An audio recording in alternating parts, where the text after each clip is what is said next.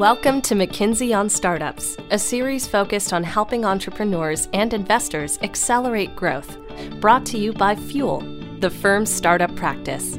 Each episode, McKinsey editor Daniel Eisenberg speaks with founders, investors, and industry experts to share the latest perspectives across borders and sectors. Hello, I'm Daniel Eisenberg, and this is McKinsey on Startups. On today's episode, we're excited to be joined by Adrian Nussenbaum, co-founder and CEO of Mirakl, the leading SaaS platform provider in the rapidly growing enterprise marketplace sector. Started in France about a decade ago with co-founder Philippe Corot, Mirakl helps both B2C and B2B companies set up their own online marketplaces, where they can leverage third-party vendors to offer their customers a much wider range of relevant products or services. It now counts more than 300 of the world's biggest and most well-known enterprises as customers, including Macy's, Target, Walmart, Carrefour, Toyota, Siemens, Airbus, and L'Oreal. With more than $100 million in annual recurring revenue and more than $4 billion in transactions conducted over its platforms last year, Mirakl has raised close to $1 billion in the last few years, putting the company's valuation firmly in the unicorn category.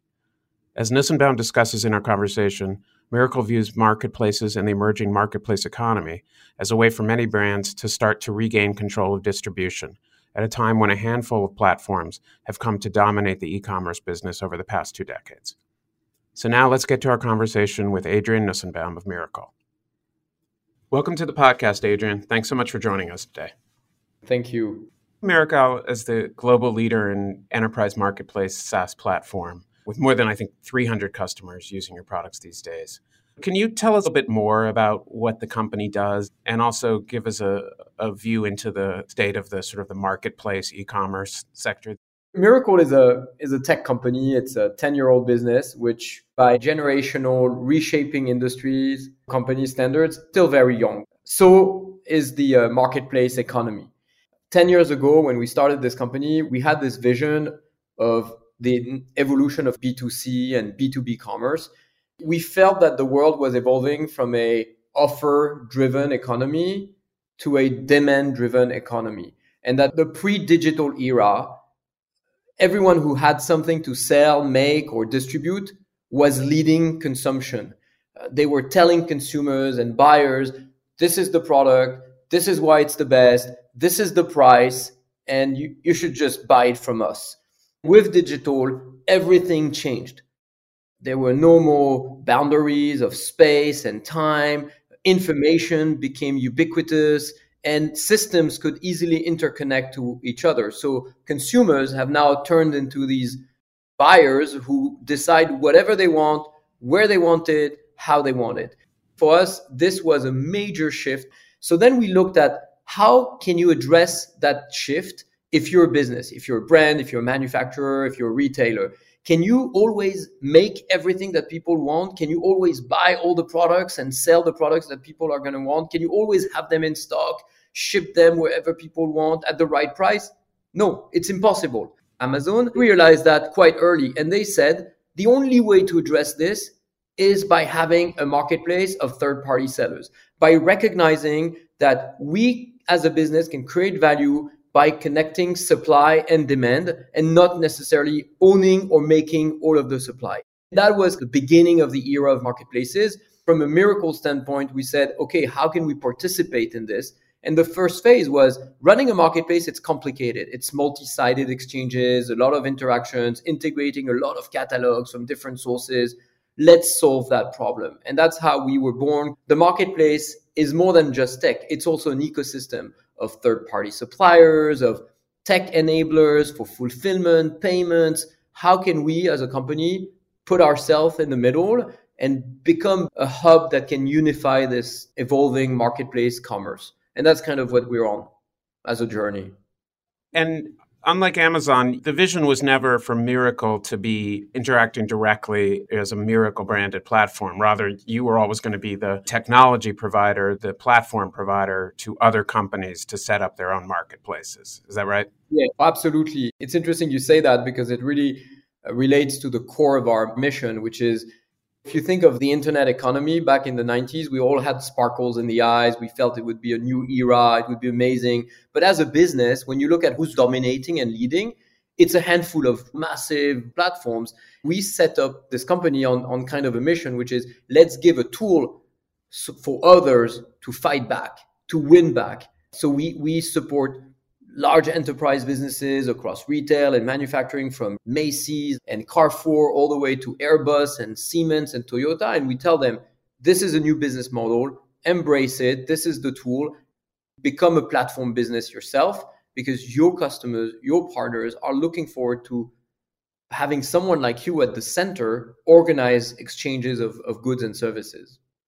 So in a sense, helping these established players, whether retailers or manufacturers, stay relevant in this new era of e-commerce. Yeah, I couldn't say it better. I would just add also not just established enterprise, but also emerging businesses. Sure. And obviously, you've had incredible momentum in recent years. You raised more than $500 million on a strong Series E recently. Then that was a year after raising $300 million. And I think your valuation is now well into the unicorn stratosphere of 3 or 4 billion. This has to mean obviously a lot of growth and innovation. Is the scaling going as expected in terms of challenges are you having to overcome? So as a founder, you measure success in a few different ways. The first one is how proud your mom is and how much she complains about you not calling her enough. It's also about the value creation that you bring. And we look at the billions of dollars of sales that we have allowed our customers to generate. And we also look at it from a more human perspective, which is hundreds of jobs, thousands of small businesses who have found new channels to sell their products. But someone used to say in a great movie, with great powers come great responsibilities. So with great funding comes great obligations, and definitely scale is a challenge. From a Mirakl perspective, we try to parse the thing that we can really influence, where we can have as much control as possible, and the things where, because of broader market conditions, we have less control. So if I look at the things we can control, it's focused on building the best technology, listening to customers. And it's important to mention that because every tech company will tell you we listen to customers. But when you're selling a software, a solution, which is enabling businesses to do something that they've never done before, it's not like you come in with a set playbook with the recipe. You're not a tech that's replacing something else. So listening to customers is even more complicated and challenging, because customers have a lot of different ideas. And as much as you want to say yes all the time, a lot of what you have to do, given that you are kind of leading with the vision, is find the right balance between this is how we see the world going, this is why we're building this solution, and we've listened to you, which is why we're introducing X, Y, and Z. This is really something we work a lot on. Then one of our big purpose and also challenge is that we are helping businesses create new revenues. So obviously we want them to do as much new revenues as possible. But when you think of a marketplace, it's a disruptive business model. If you think of yourself as being a merchant who has been working 20 years, working with your suppliers, selecting and buying and negotiating wholesale prices, and suddenly someone tells you, you know what, now we're going to also sell on the website products from third parties who are directly coming in and setting the price and shipping the products, there can be a bit of reluctance to embrace change. So change management is also an area that you wish you could control completely, but there's still a lot of education that needs to be done. Right. I think you recently announced plans to hire something like 1,700 employees over the next 3 years or so. It's obviously an ambitious target. That's got to take up a lot of time thinking about and trying to match those goals. It is. I kind of tell people, the one thing I know is that we will hire a lot of people. We will never hire them at the moment where the Excel spreadsheet says we were supposed to hire them. So as an HR team, don't stress out, embrace uncertainty, and think about everything you can do to work towards reducing the uncertainty. Employer brand, employee experience, and enablement to reduce attrition. Because when you're an entrepreneur, you control very little things. So the few that you can really control and try to master, you should go 150% all in, because then it gives you a bit of flex for everything which is unplanned. So when you talked about dealing with customers who are having to adjust to this new kind of environment, it almost sounds like every new relationship involves trying to help with cultural change. It's almost a choice, a personal choice. I'm lucky because my co-founder is a great visionary and he loves products and he builds our product. What I'm interested in is change. It's trying to understand the world that's coming, and it's trying to help and lead people in this journey. There's a lot of fears. We come with proof point, we come with customer testimonials. We call our clients platform pioneers because they've taken those risks, and we try to leverage them in explaining. But then there are a lot of breakthrough moments. And I think we're very, very lucky to work in a field where we can experience those moments. I just received a call from the CEO of a multi-billion US retailer who called me and he says, Adrian, good news. I've presented to the board our vision to evolve this business from being just a distributor of products and becoming a destination for our industry, a true platform.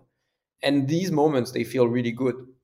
Going back to your background, what interests you most in starting companies and building them? Before Mirakl, you founded a couple of different companies, a corporate instant messaging software in the middle of the first .com bubble. After that, a digital marketplace for gamers, which was then sold to one of France's largest retailers. And then you and your co-founder went and worked at the retailer in the marketplace solutions area for a while. How did these different experiences impact how you've approached building Mirakl? So, people say you have to experience failure, and I've had my share of it. What did I learn? I learned that what matters the most is the starting team and the alignment of values between you and your co-founders. If you have co-founders, it's a people's business. It's a team sport, first and foremost, to build a company. And there are a few things we try to look for in the people who work with us. One of them is try to focus on eventually post-rationalizing, but not pre-rationalizing. Because if you try to pre-rationalize, you end up never doing anything, because there's always more reasons not to do something than to do it. I think post-rationalization is a big skill that entrepreneurial mindset should have. I always tell people, when you join Mirakl, you need to have this entrepreneurial mindset. You need to be good, try to be a good person. I think it's important. And then you can call it as ethics, alignment of values, etc. But the last thing I always tell them is, don't be a problem digger. I don't need anyone smart to come to me with a list of problems they found. Try to focus on being a problem solver. Yesterday, I had a call with one of my VPs, and he comes up with this slide of problems. I was going to open my mouth, and he says, Adrian, wait a moment. There's one more slide behind. And behind, there was the solution slide. And I was very happy. So your reputation precedes you in the company. Talking briefly about Split Games, which was the gamer company. I've seen you describe it as the first marketplace you guys created before it was sold. When you sold it, you went from the position of founder to then being a director in a much bigger company. How was that shift for you? How did that set you up, both of you, to build Mirakl? Without knowing it, an amazing incubator for Mirakl. And I won't tell the whole story of how we ended up selling to Fnac and not another company. Mirakl would have never existed if we had done the other deal. So Fnac is a company that 1 out of 3 households in France has a loyalty card. It's a mix of Best Buy and Barnes & Noble. Everyone has gone there to buy comics or buy a camera. We were joining an institution, and we were very naive in doing so because we were acquired. They paid us money to add a third-party marketplace to their e-com business. A week in, we sat at the executive committee presenting the strategy. And aside from the 2 people who had been involved in the acquisition, everyone else was like stunned by what they were hearing. You're going to have other people sell products on our own website that potentially compete against us? Never. We're like, okay, how are we going to do that? And that's where the learnings came, and that were beneficiary to what we do today at Mirakl, because we searched allies in the organization. We listened to people who were reluctant. We tried to understand, and we built a listening and challenging type of methodology. And we ourselves went to sell in the stores, to listen to the salespeople who were afraid of e-commerce. The e-commerce team was afraid of marketplace. And that was like 13 years ago now. So we went through this learning journey and packaged all that experience when we decided to create Mirakl. So it was a blessing. It was a challenge, but it was a challenging blessing. It sounds like that was your first real education in the cultural issues of working with institutions. And I assume that really helped as you started to build your business working with customers that were getting introduced to this new approach, this new model. Invaluable. And we even learned how to shut our mouth sometimes. Right. Always a good skill. Adrian, let's shift back a little to the current state of the marketplace industry. A recent survey, Mirakl, showed that marketplaces are getting more and more relevance. Something like 2/3 of U.S. online shoppers say that they prefer marketplaces to conventional e-commerce sites. Is the third-party seller aspect the exclusive differentiator between what you might call a conventional e-commerce site and a marketplace? And do you feel that marketplaces eventually will define e-commerce, or do you think there will still be distinct differences going forward? So the main difference between e-commerce and marketplace, or sometimes people refer to e-commerce as first party and marketplace as third party. The main difference is that when you run an e-commerce site, you're basically selling products that you either have made or bought. And you acting as a distributor, as a brand manufacturer, as a brand retailer, but your value chain spreads across much more steps in the journey from product to consumer buying the product. Whereas when you're running a marketplace, you are connecting buyers and suppliers. When you're Airbnb, you're connecting homeowners and renters. Whereas when you're Hilton, you're renting or buying real estate and running. And so the economics are really different. The main difference is that it's much easier to scale a marketplace because you're free of almost all the constraints. The other difference is that you carry way less costs of sales. Your ability to experience, take risk in terms of merchandising, introduction of new products and services, testing is much bigger when you're running a marketplace. That being said, every e-commerce business stop being an e-commerce business and become only a marketplace? No, we've never advocated for that. There are businesses who are only marketplaces, obviously from eBay to Etsy, from Farfetch to others, but we've never advocated for that because we believe that what's really going to happen is that somehow everyone is going to participate in the marketplace economy. And we see it with our customers. If you take two of our customers, Kroger uses Mirakl to expand its selection of products on its ship-to-home offering with a marketplace and third-party vendors. Bed Bath & Beyond uses Mirakl to have a marketplace and expand its selection of products in adjacent categories or deepen in. But also, Kroger has now partnered with Bed Bath & Beyond so that Bed Bath & Beyond becomes a seller on Kroger to propose and enrich the whole home category.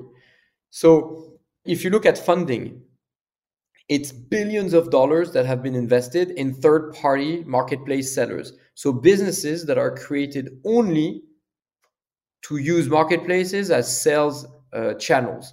Recently, the CEO of Kering, François-Henri Pinault, who owns Gucci, Balenciaga, etc., he announced publicly that they were stopping all wholesale commerce. So they are not selling wholesale anymore to digital commerce businesses.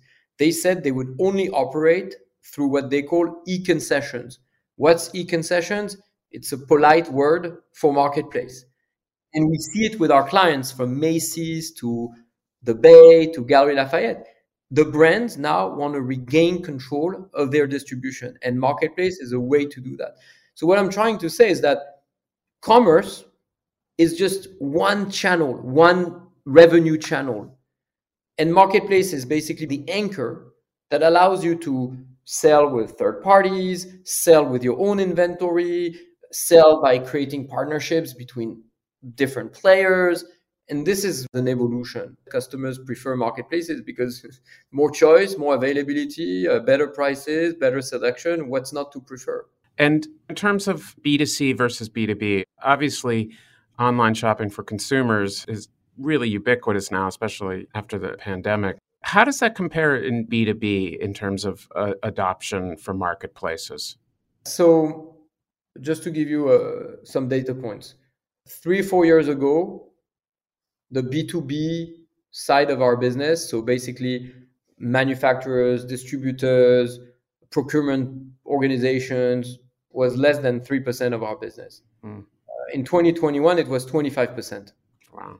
And the market is huge. Obviously, there is much more players in that space. So the acceleration is happening. What we're seeing is basically two main strategies. One is the one-stop shop strategy. So if you are a leading distributor of parts for professional kitchens, you want to be the one-stop shop for all the needs of a restaurant. We recently signed with the embottling business of Coca-Cola in Europe. They want to be the one-stop shop for their customers. They have this relationship with the customer. So why not serve them with more? Then there's another approach which is more seen across manufacturers, which is about how can we reconcile the fact that we want to grow our direct to business buyer business because we need the data. We want to serve our customers better, so we need that insight. But we don't want to mess up with our channel partners.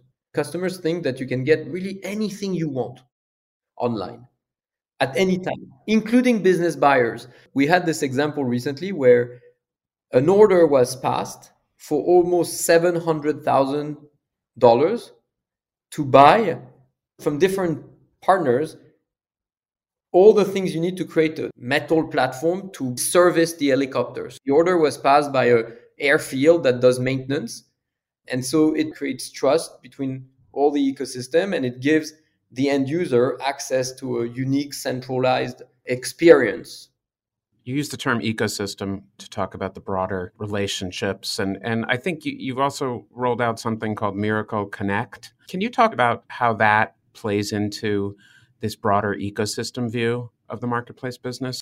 So the vision for Mirakl Connect is quite simple. We went from having the best technology to power e-commerce marketplaces to saying, through this technology, many third-party suppliers and sellers are being connected to many Mirakl-powered e-commerce marketplaces, but it's siloed, basically. If you're a supplier, you can be selling on 10, 15 different marketplaces, but you have to have 10, 15 different integrations. And so we said, why not create a platform in the middle that would serve as a value creator for all the participants. For sellers, it helps them find faster new marketplace channels where they can sell with one-click onboarding.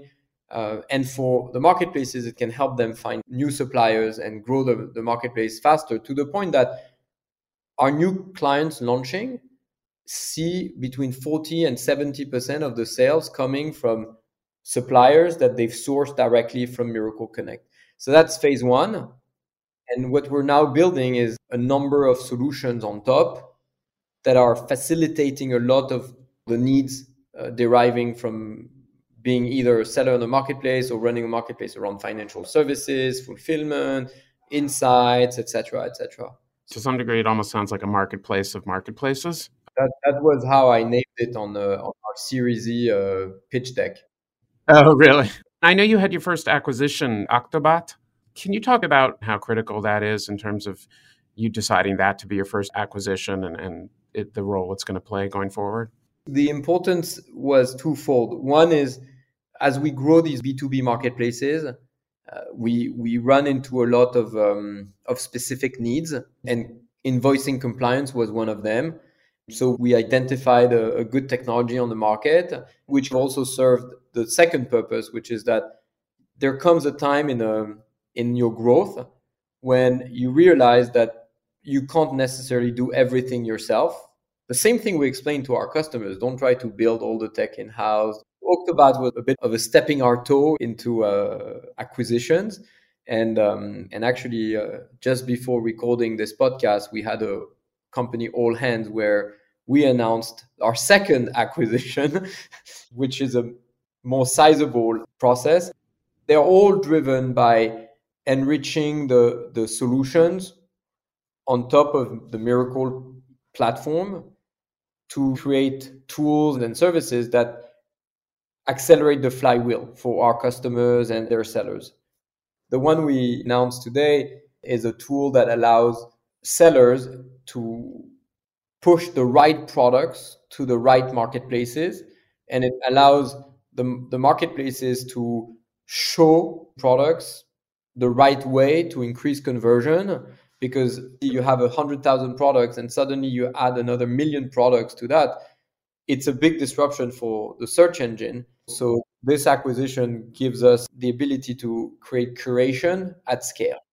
In terms of the companies you work with, if they're building their own marketplaces, that doesn't necessarily mean that they wouldn't also participate in other marketplaces, right? Like B2C companies, would some of them perhaps also want to be a third-party seller on Amazon to have that presence there for particular customers? Yes, we are seeing and encouraging much more cross-pollination, just like the example of Kroger and Bed Bath I was sharing before. So I can have my own marketplace, but I can also use other marketplaces as a sales channel. Do you invest separately in other startups, or are you singularly focused on Miracle these days? I'm very focused on Miracle, really. I don't describe myself as a business angel because obviously my wife would not say I'm an angel, but also because I have tremendous respect for investors. It's a very, very hard job. I hate saying no. I've been told no so many times by investors that I would hate being that person. So the only investments I do are investors who have backed Miracle in the past and women founder-led companies, specifically focused on things that pertain to education and health. But I don't see myself becoming an investor in a later life. And I read recently about the Imagine Fellowship. Does that play into the same focus in terms of education, or what was the impetus to set that up? I think the impetus is a broader one, which is life is short and let's find meaning in life.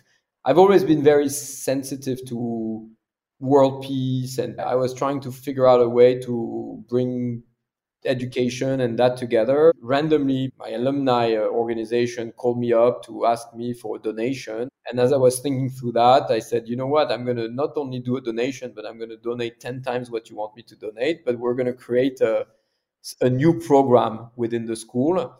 And it's the Imagine Fellows, which is basically a combination of scholarships for students coming from countries at war, development of a business and peace curriculum within the MBA program, and also a student-led organization putting together a youth peace and business summit. So this is all starting, but it's very exciting. I told the dean, I was half joking, but we're going to have the Nobel Prize for peace. And I realized that I haven't seen any trace of an educational organization getting the Nobel Prize. I was thinking, what's better than people who can educate people and bring them together in a context where you're learning and sharing to foster peace. So it's a bit naive, but I'm a big believer in imagine all the people living life in peace. Everybody's talking about the metaverse these days. How do you view this in terms of e-commerce and marketplaces? Is this something you guys are thinking about actively and talking to customers about, or does it still feel too early? When people ask me to look in the future, usually I say, sorry, I don't have my crystal ball, but I have my crystal bubble. And I don't know metaverse, how much it will play in the reality versus bubbly bubble. I'm not a tech visionary. I'm lucky to be partnered with one. The one thing I see is that there's a lot of agitation. Some people are definitely benefiting from it. What I think is interesting into the metaverse concept is the data piece, which is re-emphasizing the importance of owning data. And we've seen in the last 10 years how people say data is the new oil. I've made this kind of stupid joke saying that the big digital giants who dominate the world, they've built weapons of massive data collection. And I think part of the Mirakl vision is to give a business model to our customers that allows them to regain a bit of that data, to use it to create qualitative experiences and relationships with their customers. So when you think about all the talk about metaverse or virtual and augmented reality, right now you think of it more about strengthening the relationship between sellers and buyers and giving a little bit of that control back to the merchants. And adapting faster your value proposition to ever-changing customers and buyers. And I guess in some ways the metaverse could just be a new way, a new place for customers and sellers to meet, just a different visualization of it. When you think about the next 5 to 10 years for Mirakl and the marketplace sector in general, how would you define success? There's different dimensions, but as I said earlier, we think the internet economy has failed us a little bit in the sense that too few are leading it. So we are really into this vision of building the marketplace economy, which involves new relationships, new jobs, new exchanges. Mirakl is on this path to create the marketplace economy. From a product vision, everything we're going to do is to reinforce this position as a central hub for this marketplace economy, an enabling hub which shares the data across the participants. And so that's the journey on a more personal basis. You know, when you start a company, I'm always intrigued by this question on exit strategy. I always tell people, I don't have an exit strategy because frankly, the last thing I want to be thinking about when I'm starting is when I'm going to be exiting. You know, my first business was a failure. The second one, we had an exit, which was promising. But now that I have a company that's actually successful, in a way, the last thing you think about is the exit. But then comes the question of, do you want to lead it for the rest of your life or not? And I've always tell people that I believe that my greatest success would be to have Mirakl be run one day by people much more competent than me and still be around when I have grandchildren. Right. Some people say the CEO's most important job is succession in terms of positioning the company for future success. So I think that sounds like a great ambition. Thank you so much for taking the time to speak in such depth about Mirakl and the marketplace economy and your journey. It's been fascinating to hear, and it'll be interesting to watch as Mirakl continues to push the marketplace sector forward. Thank you very much. It was a pleasure. That's it for the pod. In addition to our guest, Adrian Nissenbaum of Mirakl, I want to thank our production team, Molly Carlin, Polly Noah, Sid Romtree, and Myron Shergan. And of course, thank you.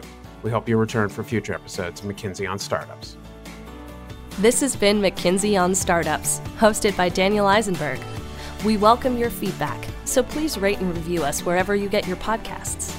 Hope you join us next time for more broad global perspectives on the challenges and opportunities for accelerating growth. Thanks for listening.